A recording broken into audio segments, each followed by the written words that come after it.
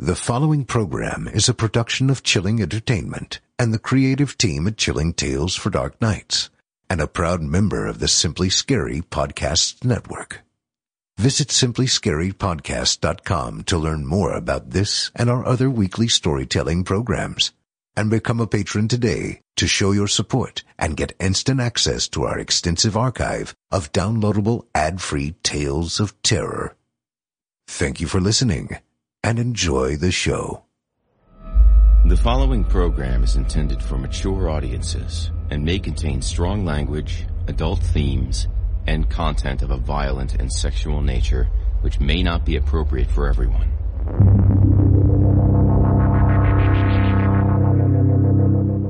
Welcome, listener, to the horror hell. If it's the darkness you seek, you won't be disappointed. I'm your host, Jason Hill, and it's time for our appointment. In this place, there is no sun, and nightmares do come true. Here, instead of shadow falling, the shadows follow you. Consider getting comfortable before the air grows colder. Prepare yourself. If you dare, come inch a little closer. If darkness is what you're after, seek no more. Your search is through. You haven't found the darkness, traveler. The darkness has found you.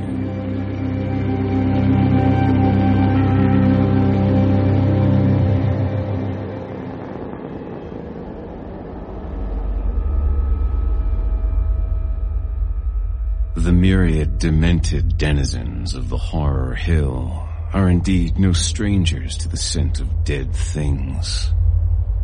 For tonight's charnel yarn, we have prepared a feast for the senses, far too grand to be finished in a single course. So be sure to cleanse your palate before we begin. From author Brian Martinez, I give you The Body Farm. I feel the need to explain myself. I'm not a guy who gets scared easily, but I'm also not the kind who keeps his head in the sand, if you know what I mean. When something doesn't feel right, it just doesn't feel right. And that's the end of it. I acknowledge that most of the bad things that happen in life can be blamed on other people and the world around us. But I also believe that there are things that fall outside of those two categories. At least until we prove otherwise. Like what happened at the Body Farm. I've always wanted to be a writer ever since I was a kid, so forgive me if I get too flowery sometimes. It is the habit of writers, after all. As I'm sure you know, though, writing doesn't pay the bills. And despite my dream of earning a living by writing, I've always needed a day job to get me by.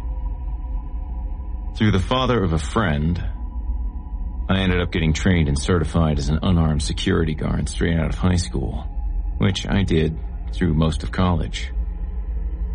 It was easy, and the money was good. Enough. For a while. But eventually I looked for something with a future in it. So long as my writing wasn't taking off, I figured I might as well build a career. After a long search, I got a job at one of the major banks. Which one, I think I'd rather not say. 6 years I spent working my ass off, climbing my way up the ranks. And that was until about 5 weeks ago, when they decided that they had too many branches open on the East Coast, as well as too many employees working those branches. So I got the boot. No severance, no fanfare, and no apologies. I was out on the street, and as soon as I found out, no one was hiring.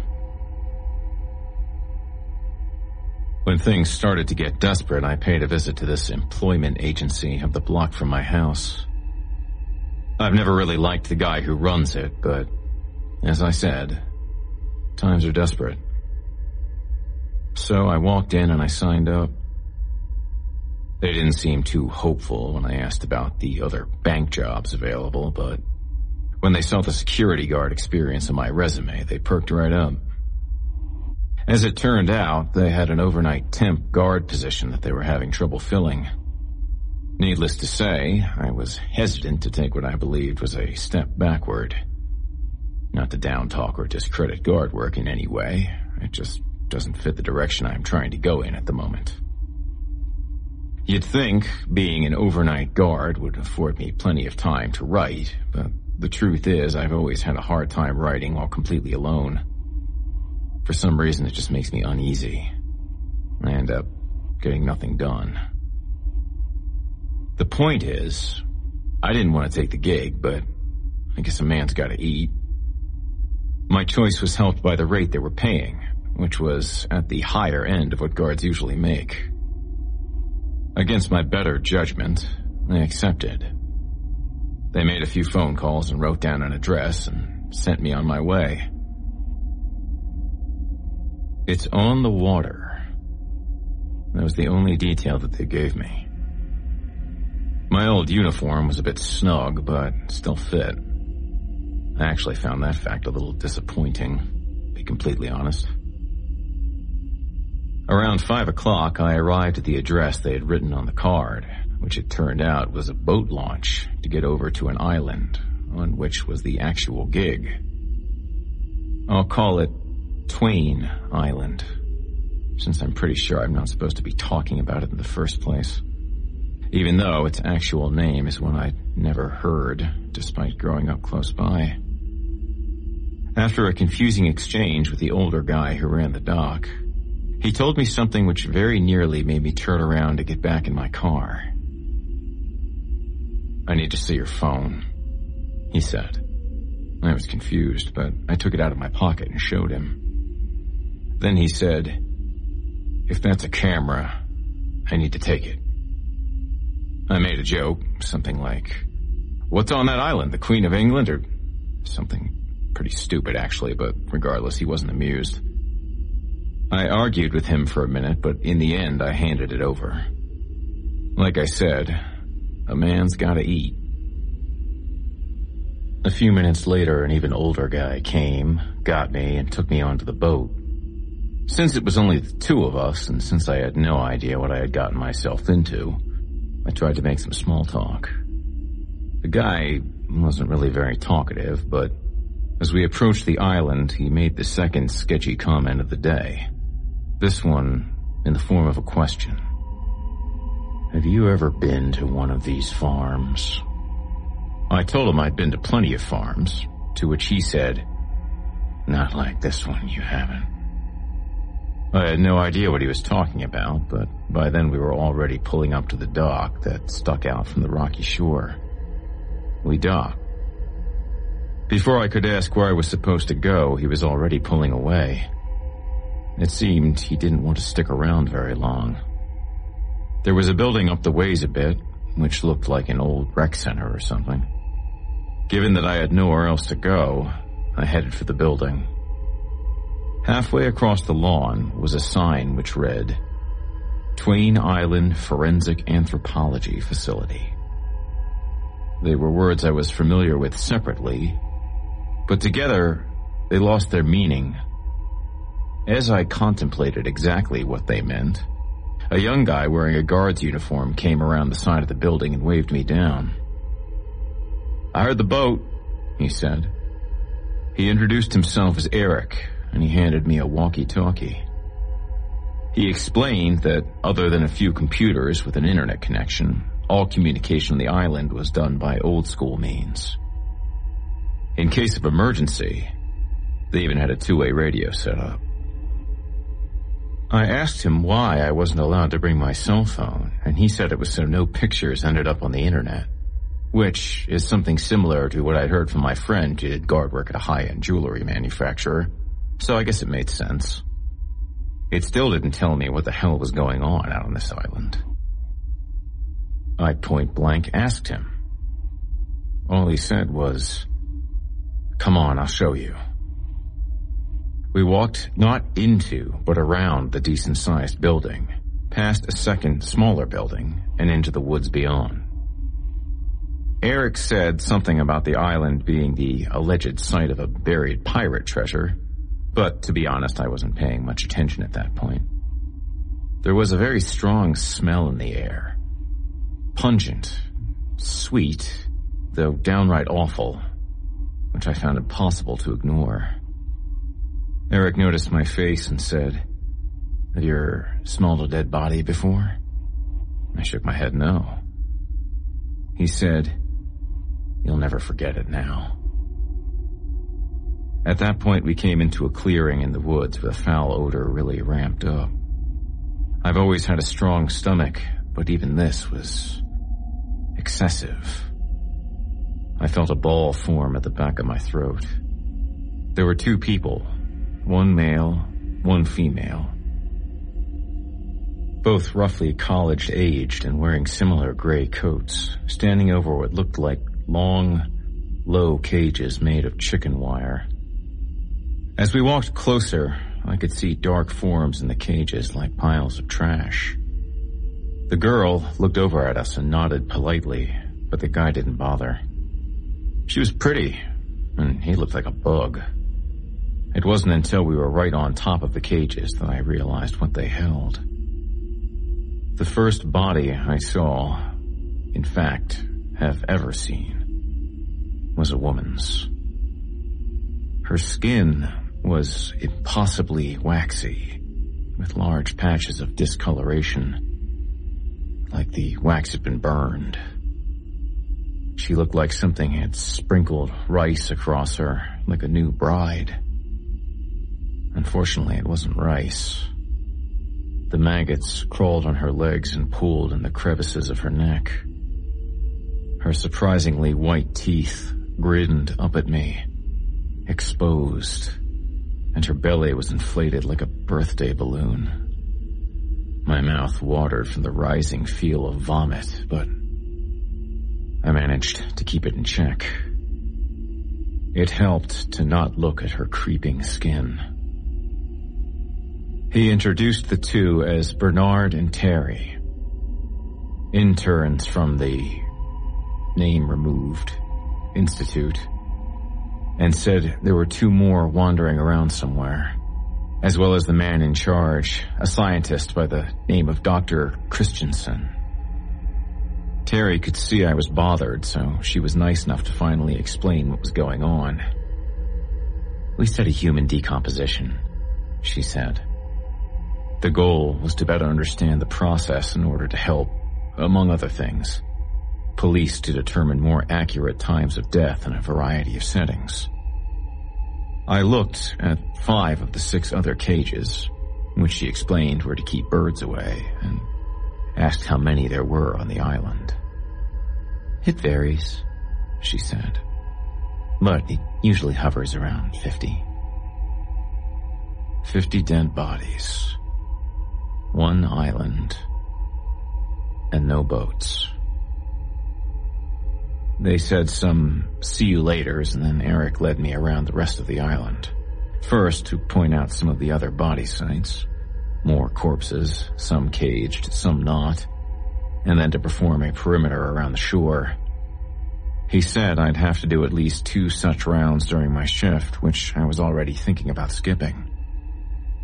It took about 45 minutes for us to circle back around to the dock, which I noticed was the only way onto or off of the island, short of risking the waves crashing onto the sharp rocks and the ring of slimy garbage. By then, the sun was starting to set. He took me inside the main research building, which I guessed had been converted from a sports center dating back some 50 years. We took a quick look around at the operation, and I saw the back of someone's head inside one of the rooms. But other than that, not much registered. I think by that time my head was spinning too fast for any more information to get in. We left the main building and went to the second building, which served as the guard's office. Eric pointed out the bathroom, the lockers, the eating area with stocked fridge, the flashlights, the desk with the two-way radio, which he showed me how to use, though by then he was eyeing his watch. He gave me a grin and asked if I was all set. I shrugged. It was the most sincere answer I could give. I'll be honest, he told me. Most guys don't last here very long, especially the night shifters. Oh, thanks. If you take out the mental part, it's the easiest job in the world. But the mental part... His voice trailed off, and I knew exactly what he meant. What could be easier than making sure a bunch of stiffs stayed dead?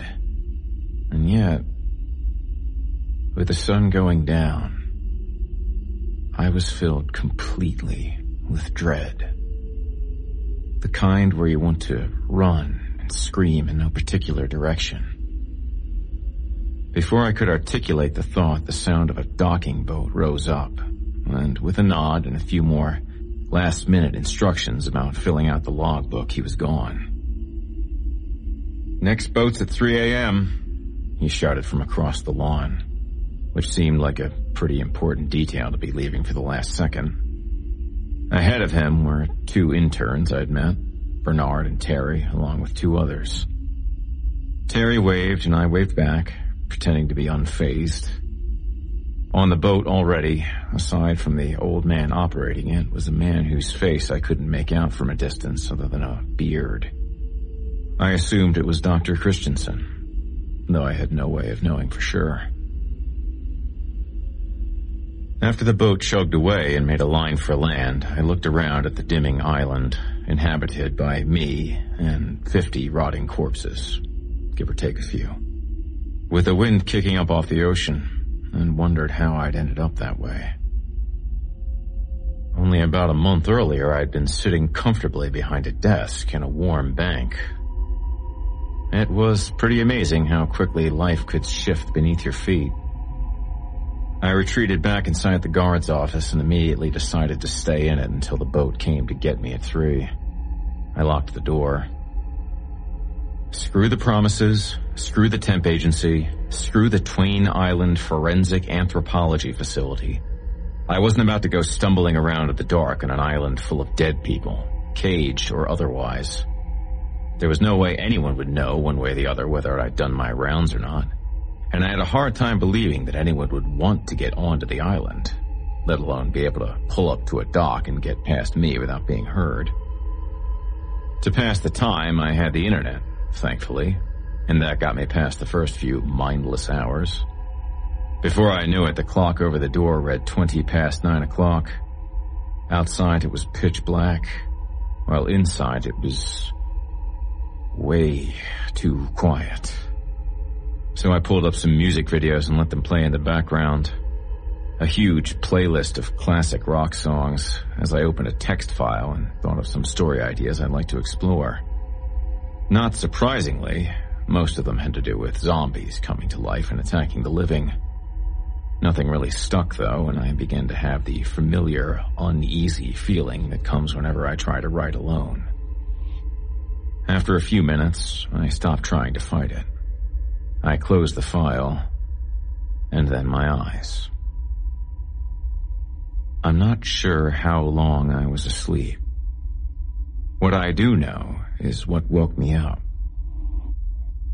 With my eyes still closed, I started to become aware of a sound under the music, the playlist still coming out of the computer's speaker, which was faint, but getting louder.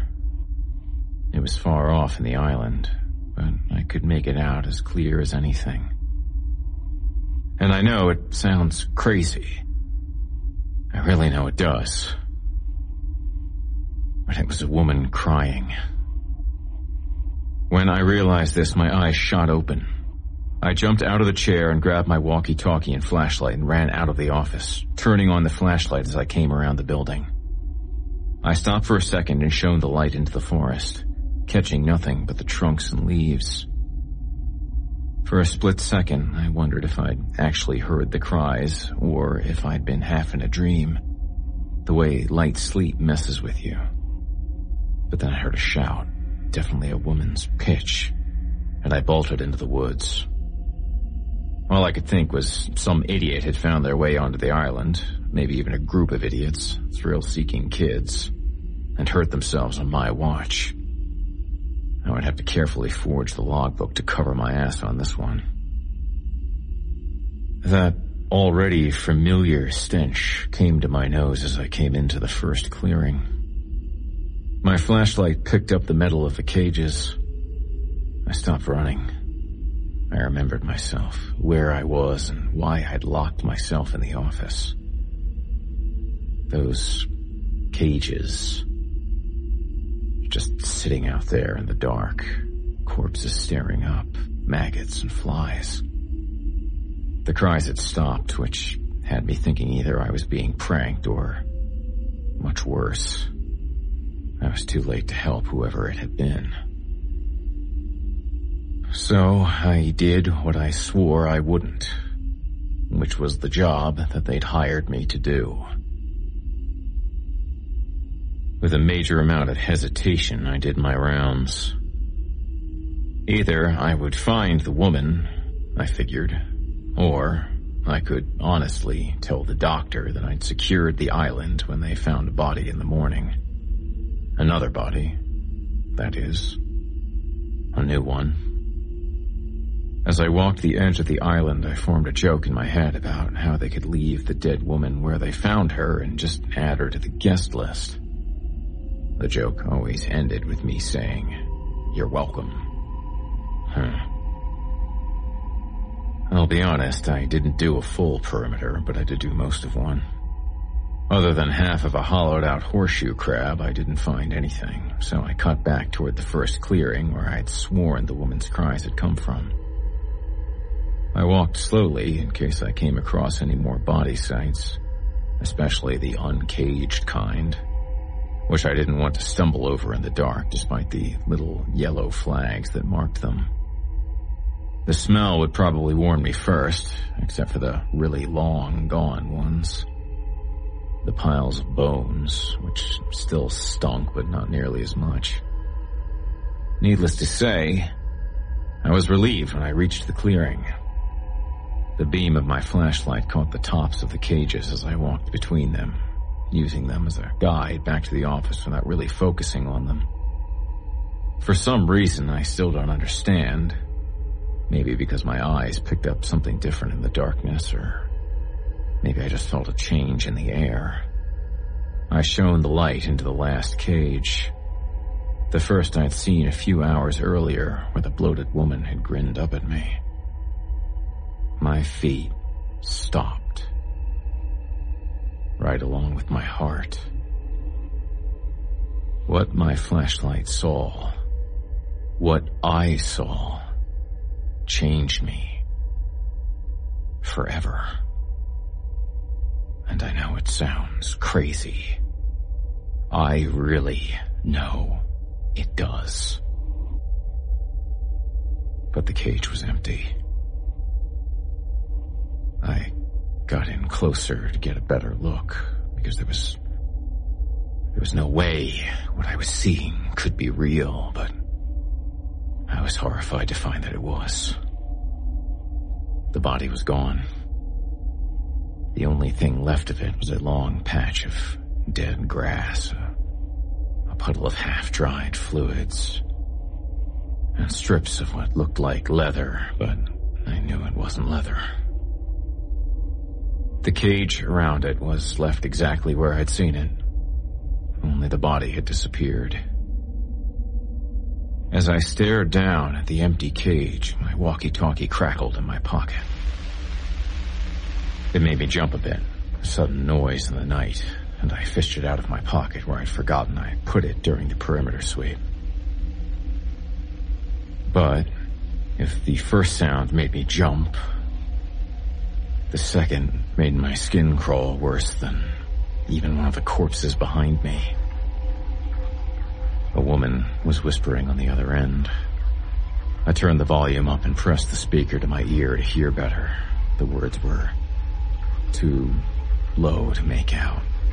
Only that distinctly female tone, the same as the one who had called out from somewhere in the woods. Nervously, I brought the walkie-talkie to my mouth and pressed the button on the side. Hello? Who's there? I tried to sound like I was in charge, but it wasn't very convincing. I let go of the button and brought the speaker back to my ear, straining to hear the whispers. A laugh. A woman's laugh, high-pitched and delirious, came through the speaker. Instinct took over and I ran. I ran away from the cages and out of the clearing, into the woods and out of them again until I was running between the two buildings and back into the office. I slammed the door shut and locked it. My pulse throbbed in my neck. I tried to catch myself with my hands on the desk, taking great big breaths of air in. Breaths of air. Stale air. Not just stale, but wretched. Sickly, sweet, pungent. The smell of those bodies had somehow moved into the guard's office, even though none of the sights were anywhere near it. Even with a strong wind to push the air around the island. It was then, as I pushed myself up off the desk, that I thought again of the missing body. The woman's body. The woman's voice on the radio. The whispers and the laugh. It was then that I realized not just the air had gotten into the building. I looked at my hand. A smudge of something black was on my palm. There was a matching smudge on the table. They asked me to go back. It was 3 days ago. I was picked up, tired and hungry on that dock. The captain had found me with a dying flashlight in one hand and a turned-off radio in the other. This time, I was the one who didn't say much. I just got out of the boat and drove home in a daze and fell asleep in my bed. I spent a lot of the time since thinking about what I'd experienced on Twain Island. The rest of it, applying to jobs who didn't call back.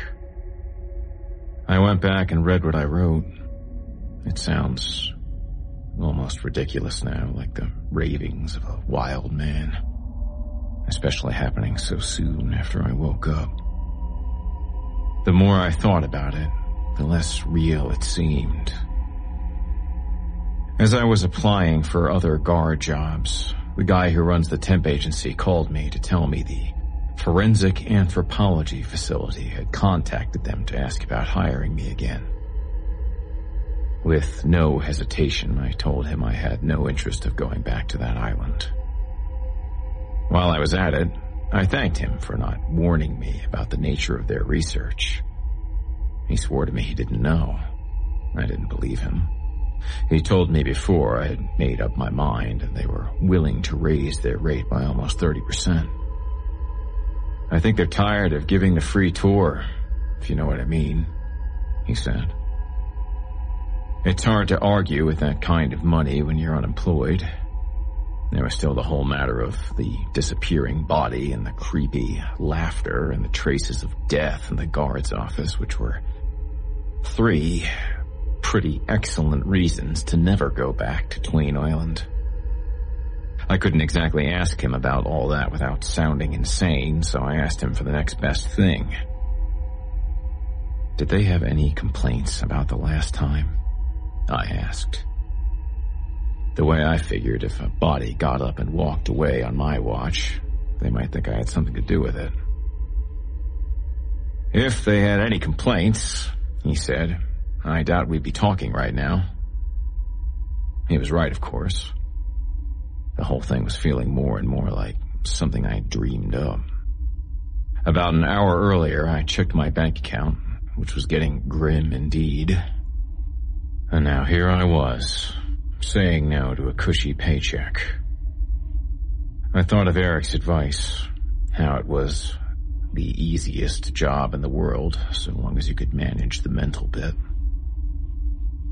Then I thought of my dad, who worked in high-rise construction for 30 years, and once drove himself back to a job site after having his thumb sewn back on, just so he could finish out the day.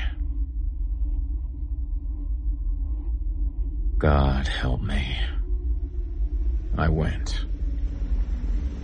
A thought occurred to me as the boat captain drove me over to the island.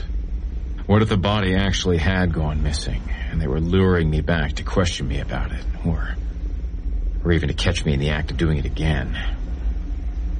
What if they'd gone to the cops, but didn't have enough evidence to accuse me? Oh, my stomach sank. I looked over at the old guy at the wheel. He looked back at me with a funny look in his eye. Maybe it was something. Maybe it was nothing. Either way, it was too late to turn around now.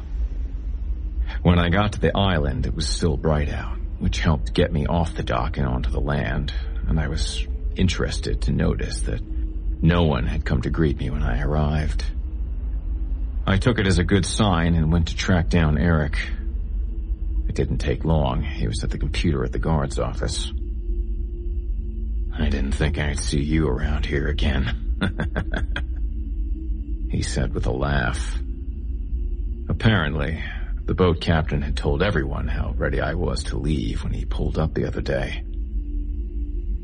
But to be fair, no one had really prepared me for the kind of shit I'd shown up for.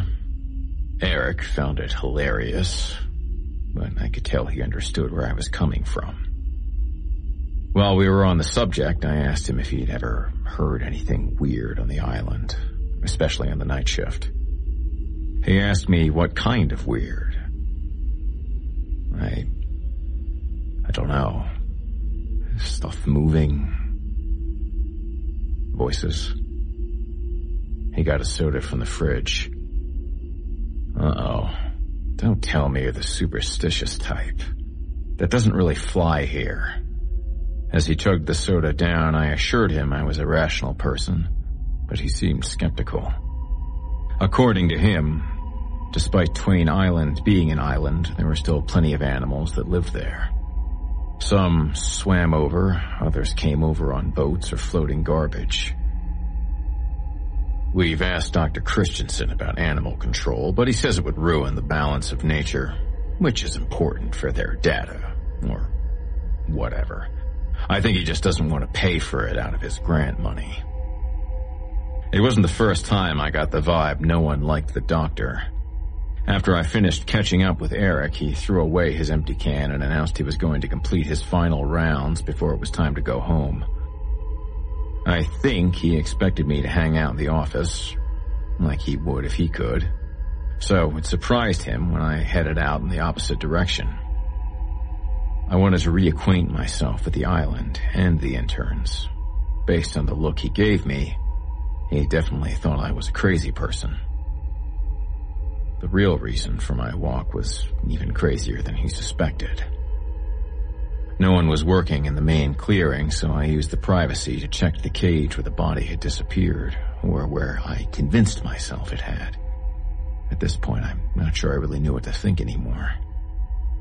It had been an uneventful return so far, and I doubted I would get such a mild reception if they suspected me of something as gross as grave robbing. So, as you can imagine, I was especially confused when I found the woman inside the cage. There, as though she had never left. She was less an inflated bag of maggots by now. More skin and bones than the last time I'd seen her. Though her rotting body was oddly comforting. When I turned away from her, Bernard, the intern, was standing at the other side of the clearing with a clipboard in one hand and a ruler in the other, checking on one of the other bodies. I don't know how long he'd been there, but when I turned to leave, he threw me a look too nasty to ignore. Instead of heading back to the office as planned, I went his way and struck up a conversation. Something pointless and banal about the weather, which he stayed quiet through. When I was done with my bit, he not so subtly changed the subject. He asked me what my interest was in the female specimen, and the way he asked it, I understood what he was implying. Which, by the way, is disgusting. I didn't know how to answer him without sounding insane, so I told him I'd heard some sounds out this way the last time, but when I came to inspect the site, there was nobody there. What he said next made my legs go cold. "Did you move her?" It took me a second. I said no, I definitely didn't, and would have no reason to, and I asked him why he would ask something like that. He didn't want to say it first, but after I asked a few times, he told me the photos hadn't matched up from one day to the next. Specifically with the position of the body. I asked him if it was possibly animals. The ones Eric told me lived on the island, the garbage riders. Like I was a child who'd asked a stupid question in class, he tapped the cage next to him with his foot and looked at me as to say, "That's what these are for." "All right, well, what about gases?" I asked. "All those things that happen when we decompose. Couldn't that move a body?" With no lack of attitude, he assured me he knew which movements were natural and which ones were not. She was definitely moved. If it was you, you're better off coming clean. I could see he wasn't going to bend on this, so I told him it wasn't me, and if he didn't believe me, it wasn't my problem. And I went back to the guard's office. But I'd be a liar if I said our conversation didn't weigh on me for a long time after that. By the time Eric got back from his final rounds, I was in a dark place. My thoughts were spiraling down, and I was angry at myself for coming back to the island. I was giving strong thought to quitting and hitching a ride back on the late boat. Eric could probably tell, since he was acting especially light and jokey, trying to improve the mood in the guard's office. I suspected it was less for me and more for himself, which he proved when he casually dropped that he had some big plans for the night, which would have been ruined if I hadn't shown up. At that point, Terry popped her head in for a few minutes to say hi and ask Eric a question about the alarm system in the main research building. Before she left me, she told me it was good to see me again. After she was gone, Eric chuckled, said how obvious it was that Terry was into me. I told him that was bullshit. "Why do you think they asked you back?" he asked. "I just assumed you were tired of giving the free tour," I quoted. "There's other guys they could have asked, and she brought your name up like 5 times in the past 3 days. She said you have kind eyes." Who else are they gonna bring back? I didn't put much faith in what Eric said, but it beat thinking about other things. It didn't hurt that Terry was pretty cute, in a weird, works with the dead way. The thought of asking her out distracted me for a while, though. Soon enough, I was alone. The boat came and left, and like an idiot, I did not get on it. I spent the first hour like the first night, on the internet, visiting the usual time wasters, but after a while I started to think about what Bernard had said. To be honest, it pissed me off. This guy, this bug-looking prick, doesn't even know me. He wasn't even there that night, yet he thinks he can just throw around disgusting accusations. Pretty soon I wasn't paying attention to the screen. I was thinking about cornering Bernard in one of the more private areas of the woods and giving him something real to accuse me of. I'm not an outwardly violent guy, but that doesn't mean I'm incapable of it. Something by the door caught my attention. Movement. turned in time to catch a spot of darkness moving past the window. For a second time that day, my legs went cold. The shadow was in the vague shape of a person. I'd like to say that I jumped out of my chair and flung the door open and jumped on the intruder like a damn security guard should, but the truth of the matter is I stayed as still as I could. I listened to the grass rustle. I didn't move a muscle until the sound was gone. A minute later, I stood at the open door, shining my flashlight into the dark. Even though I didn't want to, even though I hated to admit it, I found myself surrounded by the very familiar and very strong smell of rotting corpse. My first instinct, and it would be yours too, was to step back inside and lock the door, radio the police, and shut myself in a broom closet until help arrived. But I also knew that dead bodies don't get up and walk around, that those things don't happen except in movies. I pictured my dad and what he would do in this situation if he was still alive. He would find whoever was screwing with him and jam his reattached thumb into their eye. My attached one would have to do. Due to an overcast night, the woods were already black. The way the flashlight's beam pierced the night reminded me of footage of deep-sea divers. I moved quietly between the trees and toward the main clearing, and strained to hear even the slightest sound of footsteps or movement in the woods ahead of or around me. But other than the wind and the ocean, I couldn't hear a thing. What made me happiest, though, was finding the woman's body in its cage, right where it belonged. Even now, that sounds like an unbelievable thing to find relief in, and after a quick check, I discovered all of her roommates were in their respective cages as well. At least in this site. Taking courage from that, I decided to finally do some proper rounding. There was a mystery on that island. Something the employees weren't telling me. It was time I figured it out.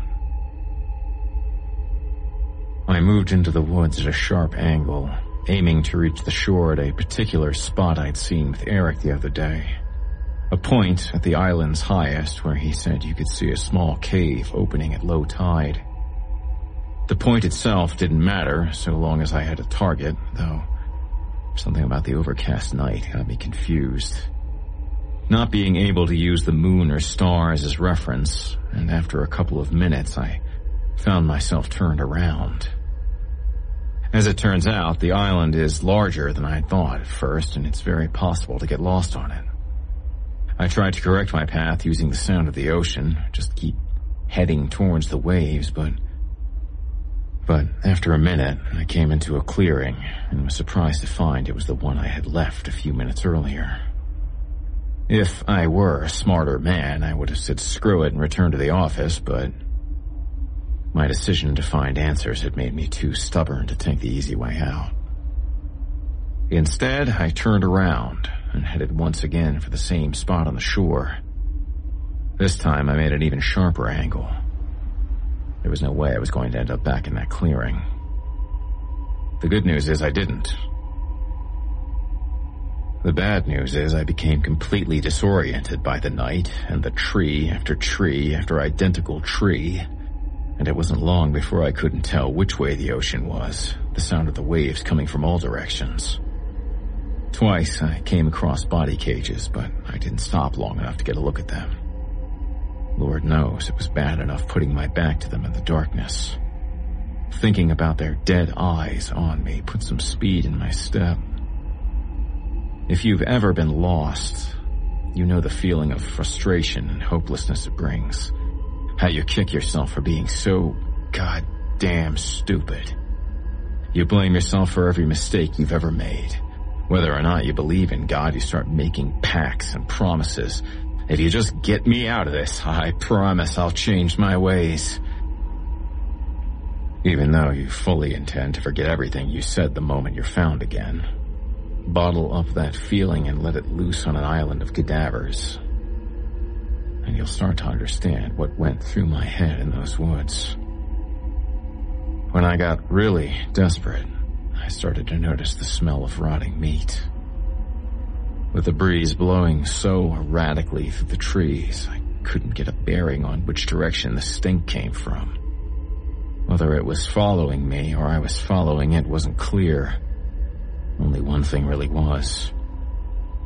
It was getting a lot stronger. I didn't know if I should walk slower to keep from stepping in something or run away from someone pursuing me. As much as I wanted to check the trees, my flashlight stayed trained on the ground and, thank God it did. Out of nowhere I came across a body. A pair of purple feet sticking up from a patch of green ivy. It wasn't even marked with a flag, which I thought was extremely dangerous, and if it had been, the flag had fallen and disappeared under the thick vines. The body was muscular, definitely a man, and as I got closer I saw it was missing its head and one of its arms. Flies buzzed on its freshly ruptured skin. Their whining voices got under my own skin, into my eardrums, and nausea bubbled up in my stomach, the taste of acid at the back of my throat. I threw up behind a tree, doubled over, wiping my mouth clean. A stick snapped somewhere in the woods under weight, as if someone had stepped on it. I straightened up and aimed my flashlight toward the sound of approaching footsteps, and I called out, "Who's there?" The beam of light found feet. Not the corpse's feet, but walking feet. Feet wearing shoes. Feet attached to legs and pants and a gray coat. "You are contaminating my sight," the bearded man said. I didn't have to ask him for identification. It was Dr. Christensen. "The other guards don't come this far inland." "Well, to be honest, I'm actually a little lost," I admitted to him. "This isn't the place to do that," he said as he walked over. I agreed wholeheartedly. I told him I thought everyone had gone home by now. "Well, I'm one of those fortunate few who does what he loves," he said. "I tend to get lost in the work." I wasn't sure exactly how that statement made me feel about the doctor. On the one hand, I admired his work ethic for sure. On the other hand, a man who can get lost in this kind of work doesn't exactly make you feel comfortable being around him at night. "You missed the boat," I told him. He shrugged it off. "If I call for another comes," he explained. "Did you happen to walk past the guard's office a little while ago?" His face shifted. "Are you keeping track of me?" I shook my head no. "You worry about people trying to get onto the island. I'll worry about what they do while they're here." I nodded. There wasn't any arguing with a prick like that. He pointed me in the right direction back to the buildings. I thanked him and went to leave, but at the last second I turned back. There was something that I needed to know. All this doesn't really bother you?" I asked, but his expression told me everything. He was tired of this question, and not just tired of it, but above it. "I find it fascinating, not that I need to. The data I gather here will give police the evidence they need to catch countless criminals. I guess I can't get over the fact that they used to be people. I mean, that guy right there," I pointed. Do you even know his name? The doctor no longer looked like he wanted to humor me. By any remote chance, do you know why I asked you back? He asked. I told him probably because everyone else said no. Because I don't like to answer questions. And that's why I chose an island for my research in the first place. They say no man is an island, I offered, because I couldn't really think of what else to say. They are worried about being popular. Well, that certainly wasn't a problem he shared. I thanked him for helping me find my way, but by that time he wasn't paying attention to me anymore. He was studying the Headless Man, taking down some notes. So I left without another word and headed in the direction he said. It was surprisingly easy to find my way back after that. Within 20 minutes, I was standing in front of the open door of the guard's office. As I entered the building, I tried to remember for the life of me if I had left the door open. I tell you, even now, I could have sworn that I closed it. I took a quick piss in the cramped bathroom, washed my hands, and grabbed a soda from the fridge. Downing it in 3 long swigs, I threw the can in the garbage pail where it joined Eric's and a few others. It seemed they were more concerned with recycling people than they were aluminum. There was a big cork board hung up in the eating area with a bunch of random things tacked to it. Health notices, old flyers, a few articles cut out of medical magazines. But it was the photo that caught my attention. It was one of those unflattering pictures people love to take of each other at work. Messy hair and a few extra pounds only matter if it's a picture of you, right? It seemed like a recent photo, probably taken with one of the digital cameras they used to photograph the bodies and printed out in the office printer. That said, I still didn't recognize the guy in it. He was in fairly good shape, arms bulged against the short sleeves of his guard's uniform. On his right forearm, he had a tattoo of a green snake wrapped around a red apple. I thought back to the body in the middle of the woods, where Dr. Christensen and I had talked. No cage, no flag. Pretty muscular guy, missing the head as well as one of the arms. One of the arms. Missing an arm. The right arm. Just to be safe, I locked the door. You'd think I was crazy if I said I went back to Twain Island for even one more night. It's okay to admit it. You'd be right. But I have to admit something too. I suffer from a case of curiosity. I can't help but stick my nose in strange business. Maybe that's what appealed to me about guard work in the first place. The idea of seeking out trouble. It seems like all those hours behind a desk weren't able to wipe it out. It also helped that they asked me to cover a day shift this time. Eric called out sick, which seemed to me a way safer than another graveyard shift. Maybe it's childish to feel that way. Like I'm a little kid scared of the dark, but at least in the daytime I can see what's coming at me. Not to mention I wouldn't be alone on the island during the day. I might even get some answers about what was going on out there if I spied around. Talk to the right people and ask the right questions. Just to be crystal clear, though, I did ask the employment agency if there were other gigs. Any other gigs. You can see where this is going. Maybe it was the warm sun and knowing I'd be off the island before it went away, or maybe it was the pocket knife in my back pocket. When I handed my cell phone over to the guy who ran the dock, I was feeling a bit bold. I asked him if there were any interesting local stories about Twain Island. At first, he shrugged it off and said, well, every place has stories. But then, He said there was one thing. A story he'd heard more than once from more than one neighbor, which might be of interest. He said that strange lights had been seen on the island, either from the shore or by passing boats. To say the story was disappointing would be an understatement. I told him it was most likely just the flashlights of guards doing their rounds. He nodded and said, "Yeah, you're probably right." As I was leaving, I heard him mumble, "Pretty stupid to use red flashlights."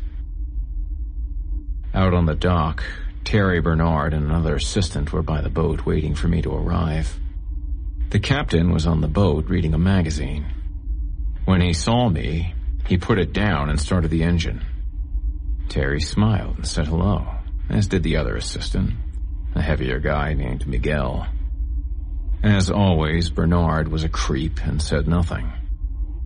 That was until we got out on open water and Terry started making some small talk. "So, you can't stay away, huh?" she asked. "What can I say? Apparently I need this money stuff." She laughed. I was feeling pretty good about myself until Bernard chimed in. "That's not all you get out of it," he said. I could not stand this guy any longer. I leaned past Terry and asked him what his problem was. "Night shifters," he said. "Look around," I told him. "I'm working a day shift. You're still a night shifter."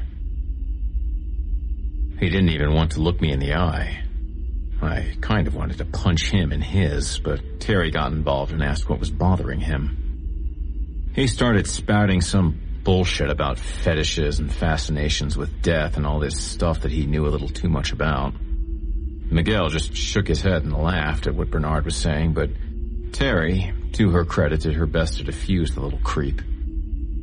By the time we docked, he was calmer, but still not looking my way, which honestly was just fine by me. Before we walked off, he turned back to me and said, "Do whatever you want to the bodies. Just stay away from me." Terry must have seen that I was about to pounce on him. She got in front of me and pulled me in the other direction, saying she needed some help carrying some heavy boxes. She was clearly appealing to my ego. I reluctantly decided to drop it. The little idiot wasn't about to ruin my chances with a cute girl. That would be letting him win. As we walked to the main research building, I realized Dr. Christensen hadn't come over with us. Terry explained that he usually comes over alone whenever he decides to start his day, and her saying that reminded me of the conversation I had with him the other night about missing the last boat. "If I call for another, another comes," he'd said. Terry laughed and said it sounded like something an egomaniac like him would say. I was digging her more and more by the minute. We entered the research building and continued down the hall. "I'm sorry about Bernard," she said. "Forensics does attract the occasional weirdo." "Is that what brought you into it?" I joked. "Well, actually, it was because my brother died." "Oh, shit." I felt my face go red at my terrible joke. "It's fine," she waved it off. "We were really close. He donated his body to science and it ended up in a facility like this one. When I looked into forensic anthropology, I was hooked. I went right to the university and changed my major. I know it sounds funny, but I feel closer to him here." It did sound weird, but I'd heard of worse ways of coping with grief. When my dad died, I spent the first month so drunk I can barely remember it except for what people tell me. I even spent a night in jail for breaking a bartender's nose, though that's a story for another time. Terry and I went through a door at the end of the hall where the sign simply read, "Cleaning." The room was about the size of a small kitchen and had all kinds of tools and chemicals for cleaning skeletons once they had served their purpose on the farm. Terry showed me the whole operation. explaining that after being cleaned here, the bones went to another room for storage or shipping, depending on their final home. "But you don't need to go in there," she said. "It's just a bunch of bones." "What was the name of the overnight guard who worked before me?" I asked out of the blue. She seemed caught by surprise, but she thought for a second and said his name was Greg. "Is he the guy with the tattoo?" I pointed to my forearm. "Well, yeah. How'd you know?" She nodded, remembering the picture. "It's too bad he left." I asked her why, and she said, "Well, he was kind of cute." At that point, the door opened and Dr. Christensen appeared in the doorway. He seemed very annoyed by me being there. "I think you'll find no one in here needs guarding," he said, then glanced at Terry. Terry apologized and explained that she needed my help moving some boxes. He mumbled something about female musculature and left. "I meant to ask," I stopped him. "Do you know who's relieving me?" "It was my understanding that you are." That meant a double shift. Nobody had said anything about that. "Is that the problem?" "I guess I could use the money." "As long as it suits your needs." After he left, I turned to Terry. I guess forensic attracts a few assholes, too. Her face stiffened. She said, "He's my father." My jaw must have dropped to the floor. Then she said, "I'm just kidding." We both laughed, a great feeling after all the stress and creepiness of the past week. I asked her where the boxes were that she needed help with. "What boxes?" She smiled at me on her way out. For the first time, I was happy I'd come back to the island. I grabbed a walkie from the office and did my rounds, a full perimeter around the island that took about an hour, give or take. Everything was fine, of course, and in the daylight it was almost an enjoyable time, like a normal, brisk walk on a rocky shore. At the high point of the island, I even tried to look down below for the cave opening, but the tide was far too high. I was starting to think Eric made that up anyway. Along the way, I only saw one body in a cage near the shore. Probably studying the effects of the ocean water or something similar. I stopped looking when I saw what was crawling out of its ear. When I got back to the guard's office, I stepped inside and looked around. Nothing out of place. Very quiet. Just when I was about to sit down, I glanced into the break area. The corkboard, the photo. Greg, smiling awkwardly into the camera. Greg, who might still be on this island, but not smiling. Not alive. I remembered why I was here. Why I was really here. And this time it wasn't for the paycheck. In case I don't come back, I wrote all of this down to let you know that I'm going out right now. I'm gonna get some answers. My first stop, that storage room. Things are much worse out here than I thought. I barricaded myself into the guard's office using the desk and the break room table. I'm covered in things I can't even think about, and I don't know what to do. If I die out here, I guess it's my own damn fault. Damn it. Why did I come back? I have to stick to the story. People have to know what happened. I went to the storage room like I said I would. It had all these boxes. I was really careful to be as quiet as possible to make sure no one saw me go in. Not into the research building and definitely not into that storage room. But someone must have seen me. That or a silent alarm, I'm not sure. Maybe that's it. I started going through the boxes, and at first it was what it was supposed to be. Cleaned up skeletons, separated, broken down to be shipped out. But I had to keep looking. Didn't I? In the back of the room, I found a few boxes sealed up with orange tape and labeled to be put in the incinerator. I cut them all open and put the knife back in my pocket before I started looking inside them. The first one had random clothing inside.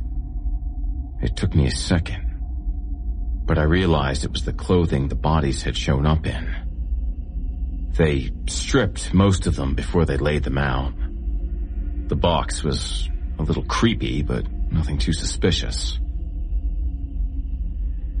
Not until I opened the second box. The first shirt I pulled out was a kind I knew too well. I knew it because I was wearing one just like it. It was a guard's uniform shirt, and it didn't stop at one.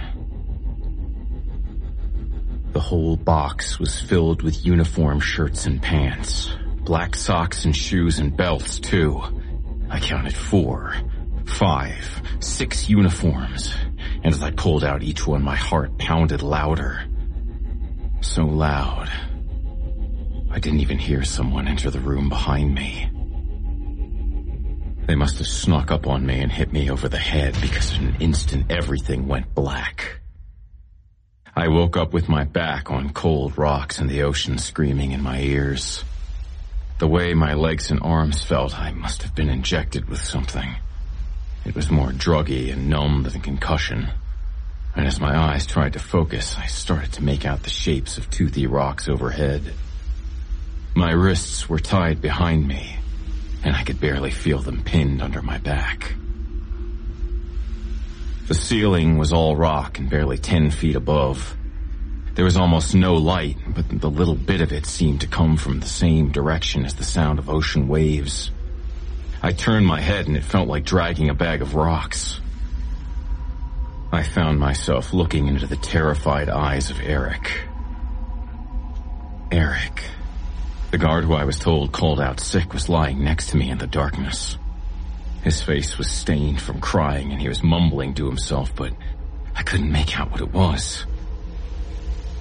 It sounded like, "That took him.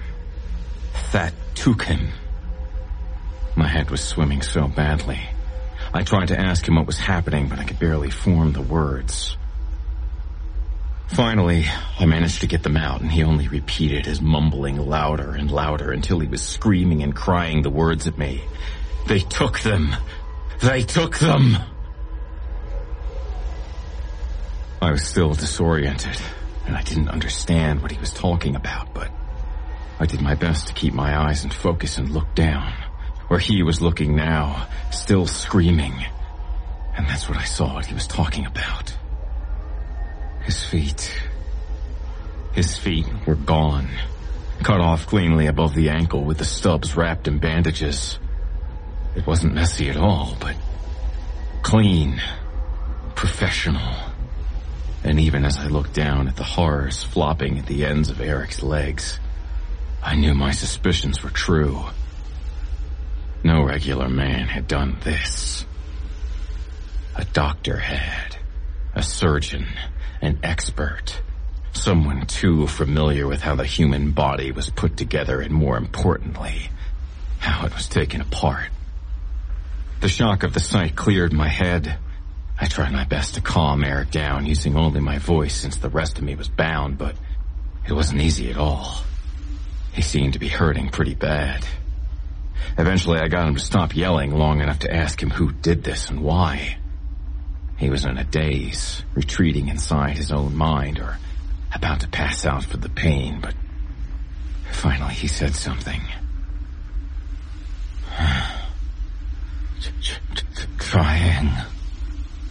Trying to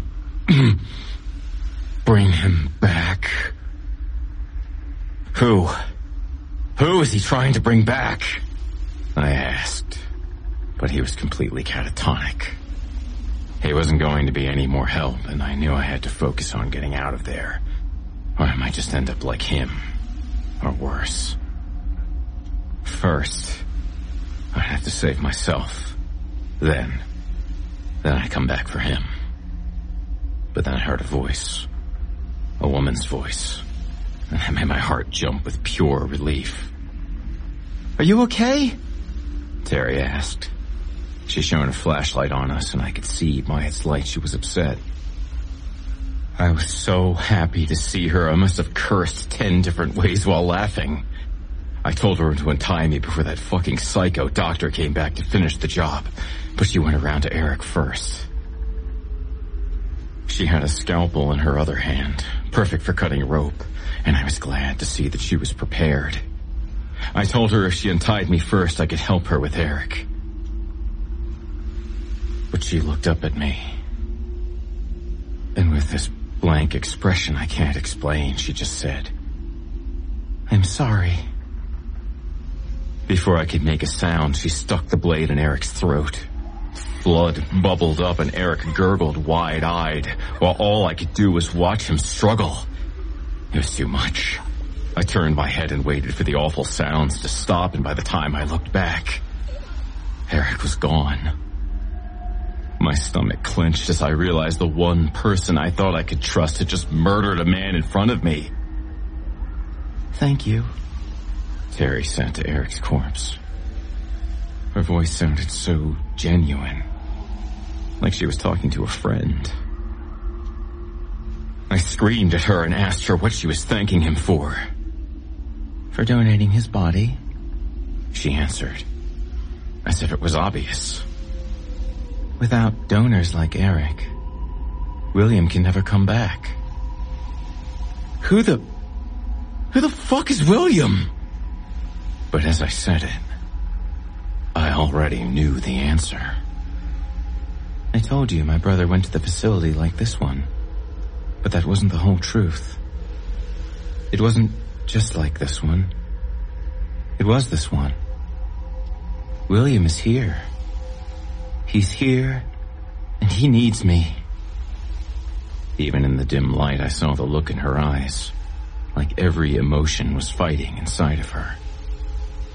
I can hear him calling out for help.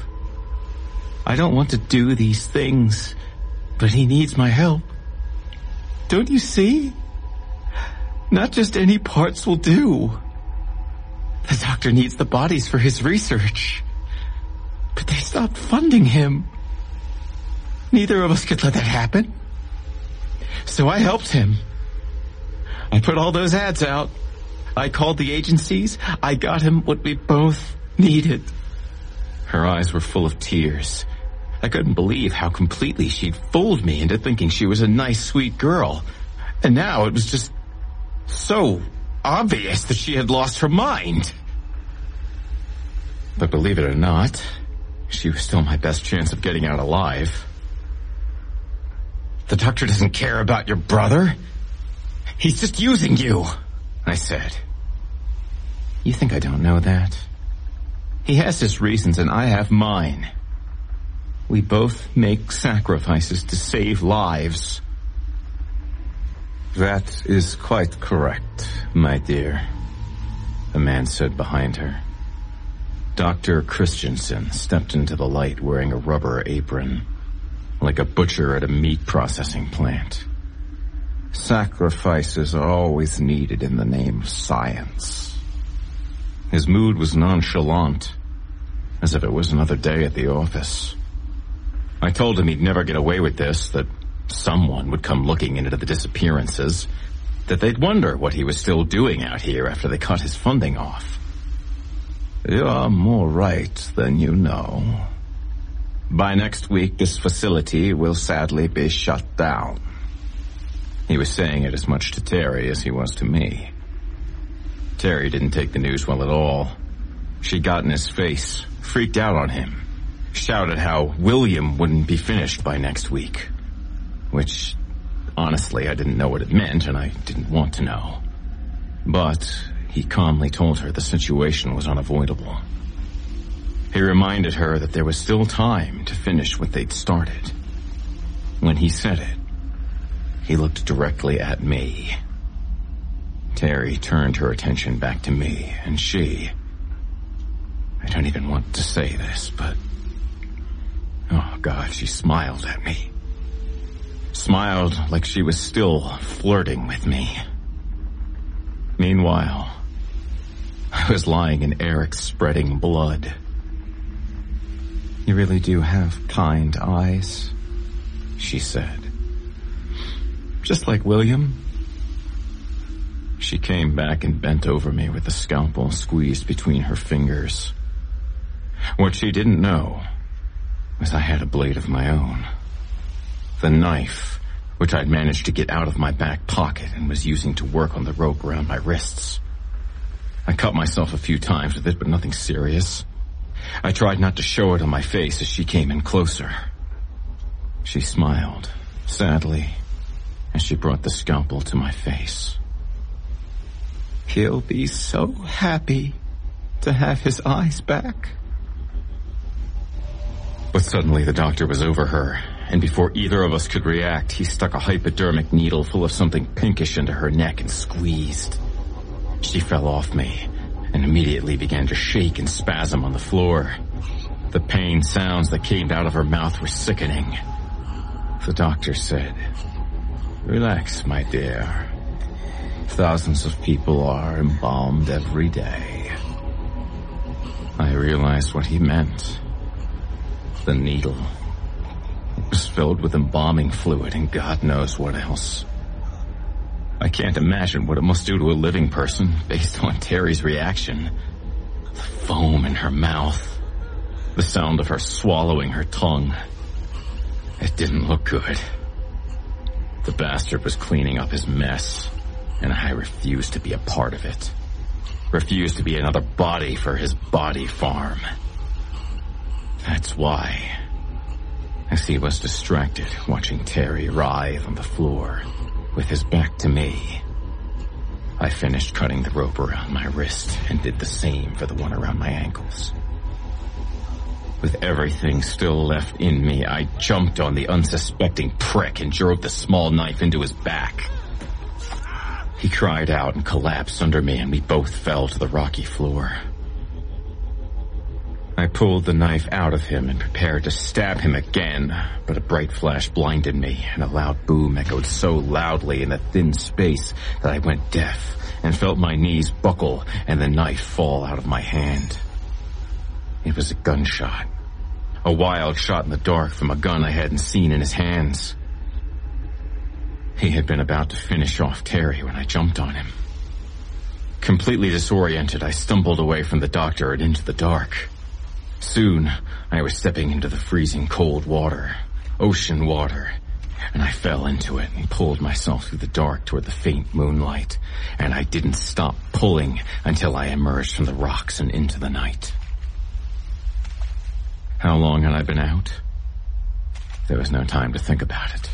I pulled myself up the rocky, wavy shore and up and on to the island where I found myself standing above the mouth of the cave. It seemed Eric hadn't been lying about it after all. Eric. That poor bastard. Not about to wait for the doctor to follow me out, and knowing that there was another way out of the cave, considering both Terry and the doctor's clothes had been dry, I did the smartest thing I've done all day. I ran. I wish I could say I jumped into the water and swam until I reached the shore, but the ocean was just too choppy, and I've heard too many stories growing up around here of people drowning in the ocean at night. The undertows have claimed too many lives for me to make a move like that. I followed the shoreline at first to make sure I didn't get lost in the trees, but very soon I heard the doctor's voice calling out and his footsteps pounding the ground somewhere far behind me. Something bad was still in my blood, making my head groggy and my legs feel soft and distant. And where normally I could easily outrun him, I could hear him start to gain on me. With no choices left, I turned and ran into the woods. My coordination was all wrong, and more than once I tripped on roots and slammed into trees, but I kept running. Even as his voice got closer and his footsteps louder, I kept running. Soon, my nose filled up with the dead smell, and I came across a caged body between two trees. The man had been obese in life, and in death he was a crawling mound of putrid fat lying on its side. At that moment, the doctor called out to me again, and his voice was so close now. And I knew he had that gun and those needles, and who knows what else. And so I did the only thing I could think of, which was also the worst thing that I could think of. I lifted the cage, and I crawled in. I was immediately hit with a powerful smell of the rotting man. There was no time to think. I let the cage back down and wedged myself in next to the cold corpse. I grabbed him by the arm and pulled him over me like an oozing, putrid blanket. As much as I could, I shut my nose and mouth tight, but there was only so much I could do. Its fluids leaked down onto me, and maggots tumbled down into my hair, onto my clothes, down the collar of my shirt. Footsteps. The doctor was walking past me. Past us. I held my breath for what felt like years as he continued on past into the woods, even as something with 1,000 tiny legs crawled over my neck and behind my ear. When I was sure the doctor was gone, I carefully, slowly pushed the huge corpse off me and got out of the cage.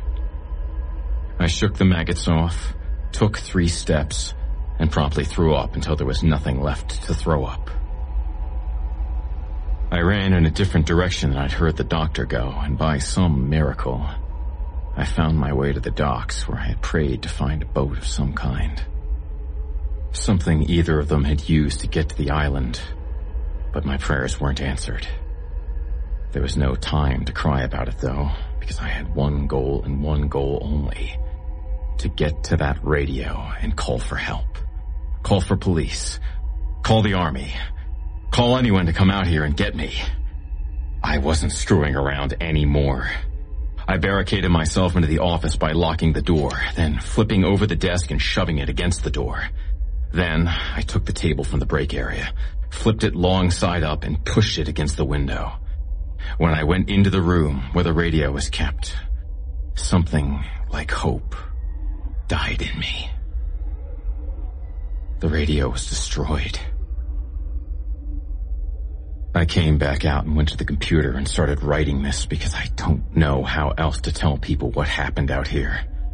When the doctor gets here, I'll give him hell, and I intend to beat the med school brains out of him, but in case he gets the better of me, I need the world to know what went down on this island. And my God, the most terrifying thing. I just looked up to see the doctor staring at me through the door's window.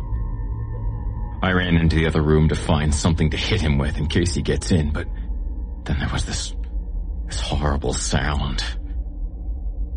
I can barely describe it. It was like wet shrieking. And then these red lights started coming out through the windows. The doctor was screaming. Brutal, terrified screams like something was attacking him.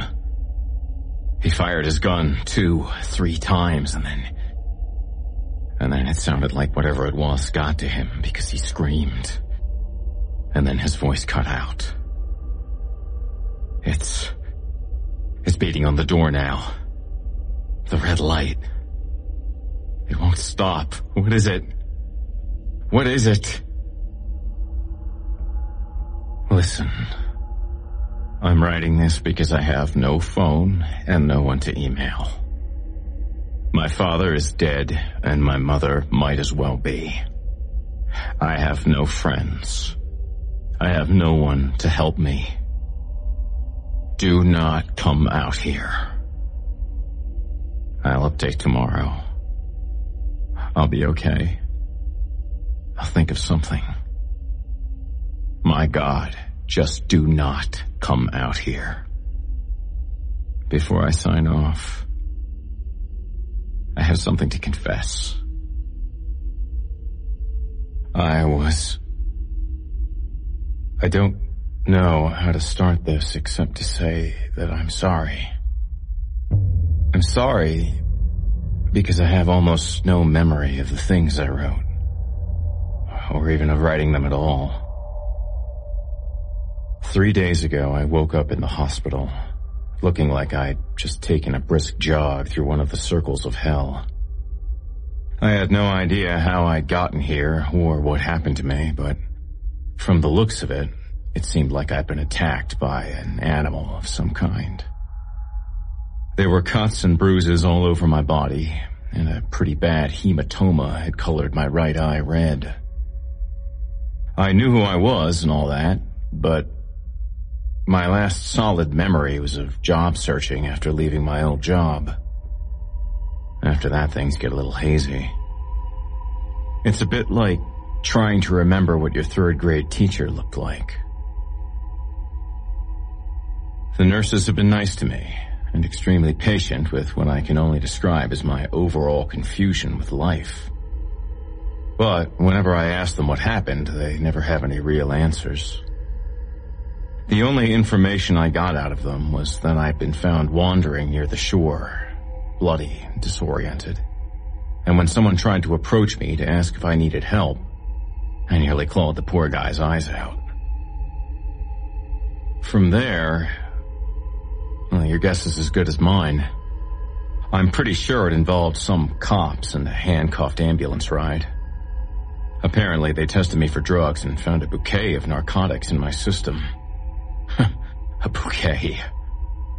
Their words, not mine. 2 days ago, one of my neighbors was nice enough to pick up a few things from my apartment, one of which was my laptop. As far as my phone goes, who knows what happened to that thing? It's at the bottom of the ocean as far as I know. Having my laptop is nice, though. I use it to kill time while I wait to get out of the hospital, and also to send my mother an email telling her I was okay. She didn't respond, of course, but at least I did my part. My conscience is clean.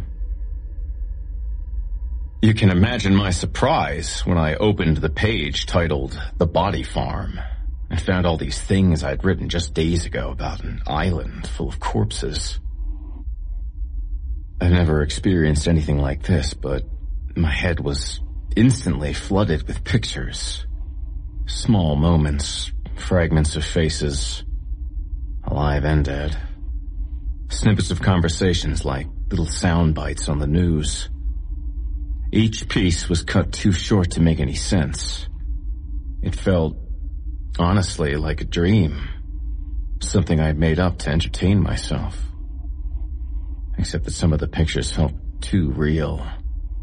Too grounded to be a dream. I read every word of it. If I blinked more than twice in that time, I'd be impressed. It's a strange feeling having that kind of distance from something that happened to you. I felt like one of those people who yells at horror movies, except the actor on screen looked exactly like me.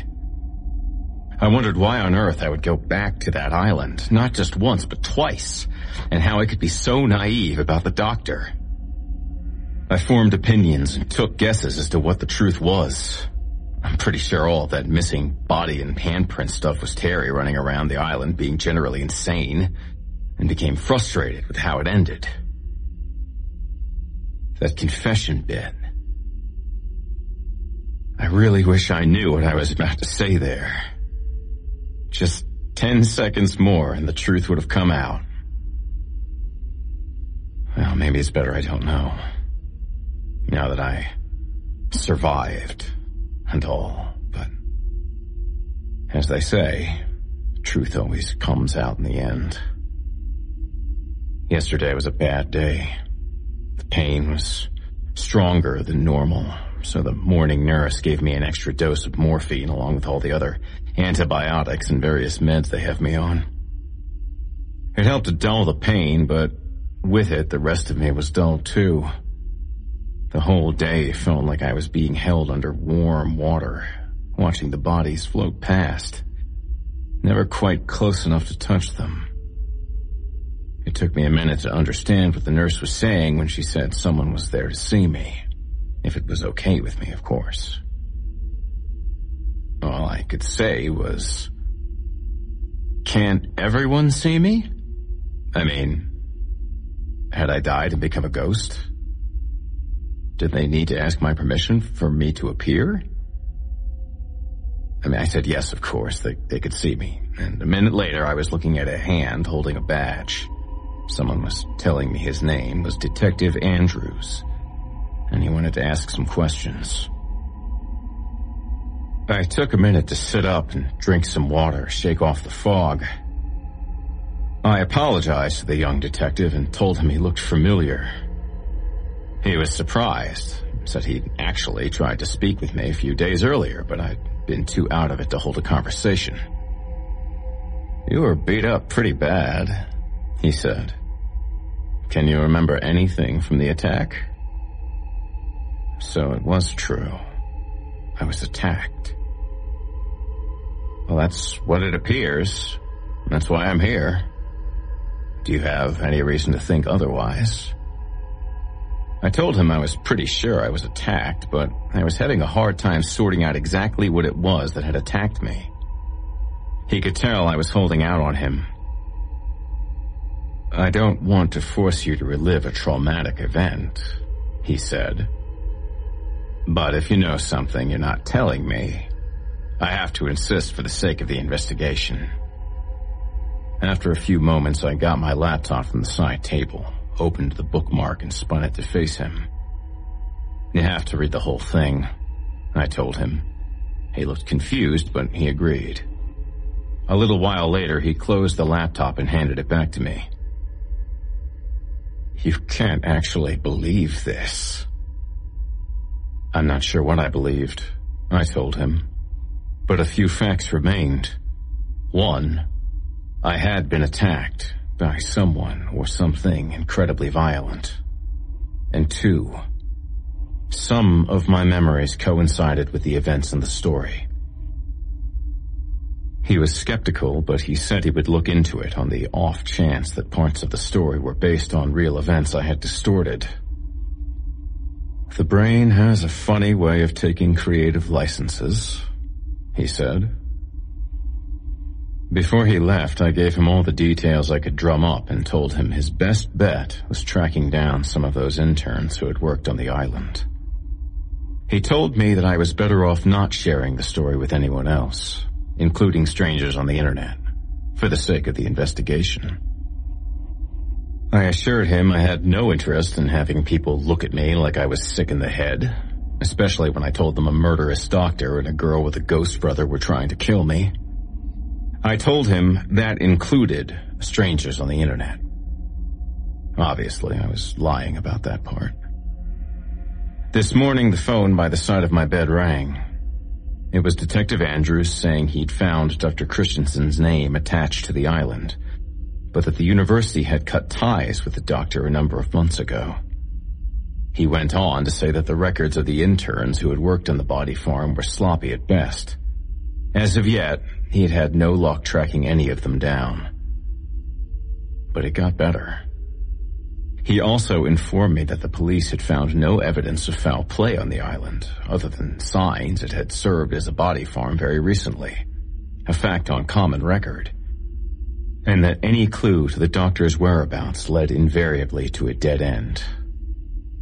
A dead end. His words. Here's the final kicker, though. He asked me if I would go with him to the island. He wants me to show him around the place, take him through the story, maybe even point out where they should be digging for clues. After saying no about 9 or 10 different ways, and him saying it was the best chance at finding who had hurt me, I agreed, but on 2 conditions. 1, we would arrive on the island during the day and leave before it got dark. And 2, We would have a full police escort the entire time we were there. The actual words I used were, a buttload of cops. But the meaning was all the same. The detective accepted my conditions. We leave in 3 days. The day I get out of this hospital.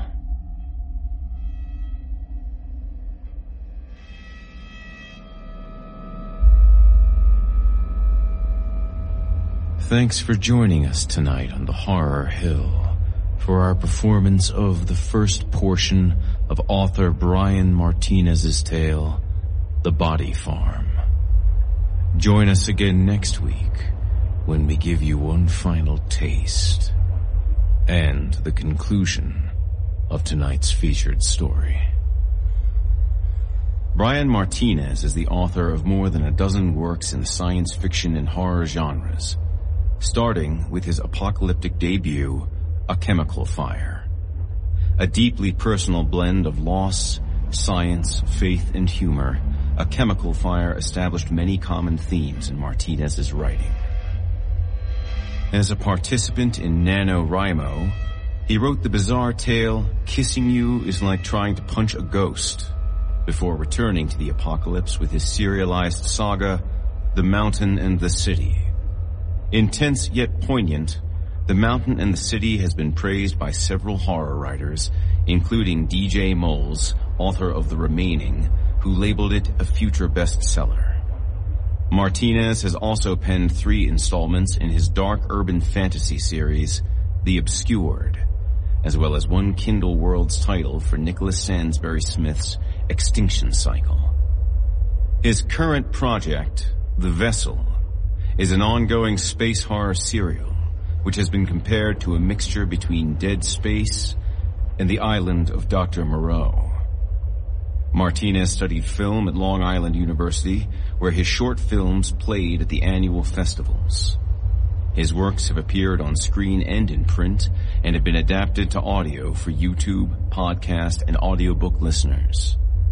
He lives on Long Island, New York, with his wife Natalia and their pack of wild dogs. For more information, please visit his website at bloodstreamcity.com and sign up for his mailing list to receive free stories and news of future releases. Thanks for listening. You've been listening to Horror Hill, a production of Chilling Entertainment and the creative team at Chilling Tales for Dark Nights, and a proud member of the Simply Scary Podcast Network.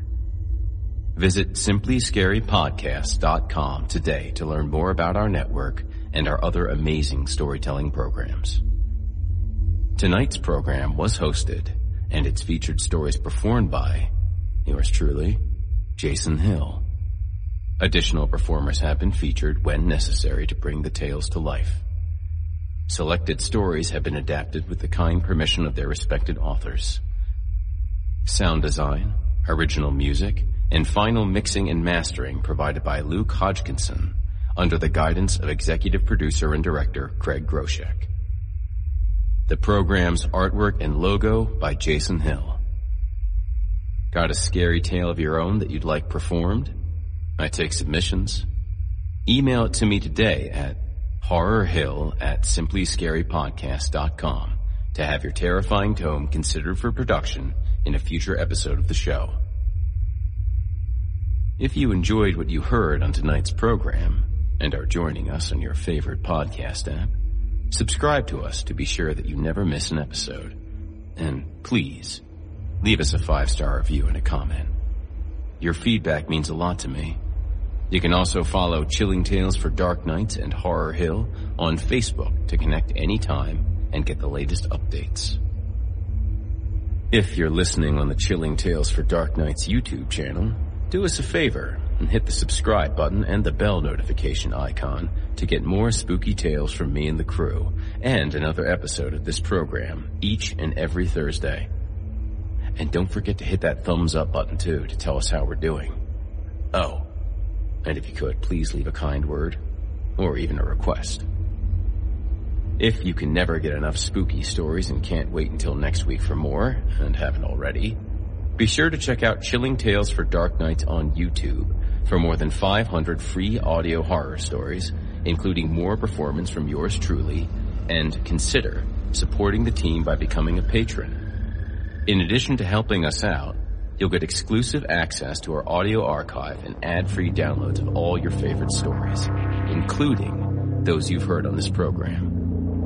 As for me, I'll be back next Thursday with more frightening fiction to haunt your dreams.